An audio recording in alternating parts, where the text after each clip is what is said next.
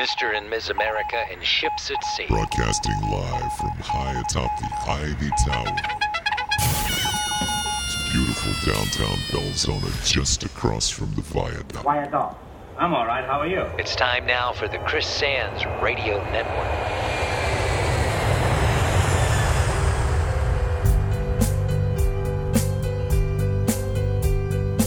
Broadcasting live from high atop the Ivy Towers in beautiful downtown Belzona, Hayden Street, just across from the viaduct, home of the Chris Sands Radio Network Studios.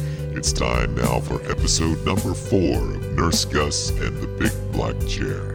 Tonight's episode is being brought to you by Dr. Adolf DeFleur School of Pica Studies. If you ain't Formica, you probably have pica. That's the School of Pica Studies, Dr. Adolf DeFleur with St. Ignatius Hospital. And now, here's your host of Nurse Gus and the Big Black Chair, Nurse Gus. Thank you, Al Buman, and welcome everyone to episode number 4 of Nurse Gus and the Big Black Chair. Hard to believe we're that far along. Broadcasting live as always from high atop the Ivy Towers in beautiful downtown Belzona, Hayden Street, just across from the viaduct, home of the Chris Sands Radio Network Studios. Now tonight we're going to be doing something a little bit different. We've got a neurologist who is not affiliated with St. Ignatius Hospital, but is going to be joining us via Skype. So to keep things moving along, if you would, please either tweet or email us if you have any questions that you'd like to ask our physician that's on tonight. Al, tell them how to get in touch with us. If you'd like to be a part of tonight's program, tweet us at NurseGus or send us an email, nursegus@gmail.com. Thank you, Al Buman, and I believe our Skype connection is ready, and we're going live to Moscow. Good evening, doctor, and welcome. It is a pleasure to be on television, radio show today. Yeah, it's a little bit of both. We got the Skype connection, and we are live on radio. Sir, if you would, please introduce yourself. My name is Dr. Vasily Stepanovich. I am a neurologist from Moscow Research Institute of Psychiatry. Wow, that's a mouthful. And, sir, how many years have you been practicing neurology there in Moscow? I've been doing this for 10 years, I believe, now. We've been getting a lot of tweets and emails in the last little bit here. A lot of folks want to know what it's like practicing medicine overseas, especially in your country. Is there something you'd like to share with us about your medicine practice or your country? So, to begin, I would like to tell you a little bit about Russia. Okay, we'd love to There hear. are very large misconceptions about what Russia is like. For And instance. I would help put it into perspective for you. Okay.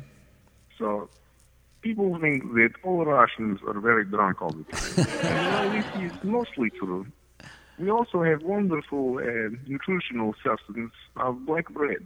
It's very nice. Black bread. That. But in order to gain good change on things, we do have a little bit of difference. You know, if you want something besides the black bread, then you just soak it in vodka first. Okay. All right. There are a lot of ideas that people have about Russia, the weather, the drinking.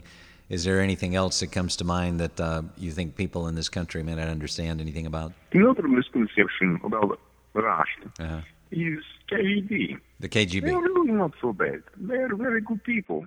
Really? So, For example, Okay. a good joke in Russia. Knock knock. okay, who's there? Nurse Gus, Doc, let me jump in right here. I love this one here. Knock, knock, who's there? I'll ask the questions here. Al, this is a great joke.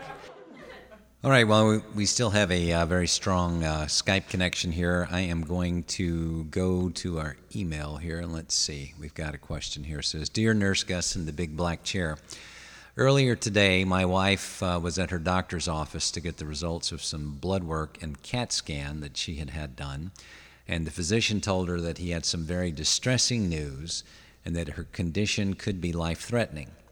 Well, I asked her what he had said, and she began to cry and said that she was so upset that she could not remember if he told her that she had AIDS or Alzheimer's. I called the doctor's office when I got in, but they were closed, and I won't be able to get in touch with anybody this being Friday until Monday. Any idea of what I should do? Doc, would you like to take a shot at this one?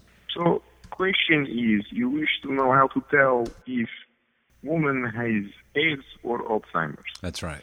It is very simple. All you do is take for a ride in vehicle, just out of town, and then you leave her. If she comes back to your house, by no means have sex with her. This is very important. Do not do this. Remember, if you would like to be a part of our studio audience, write to us. Nurse Gus, 113 Hayden Street, Belzona, Mississippi, 39038, and we'll get some tickets right out to you. I like eating powder as much as I can get. And I like eating human hair and big old balls of shit. If this sounds like you very well may have undiagnosed pica. Contact the doctor at Adolf DeFleur School of Pica Studies today. Tasty.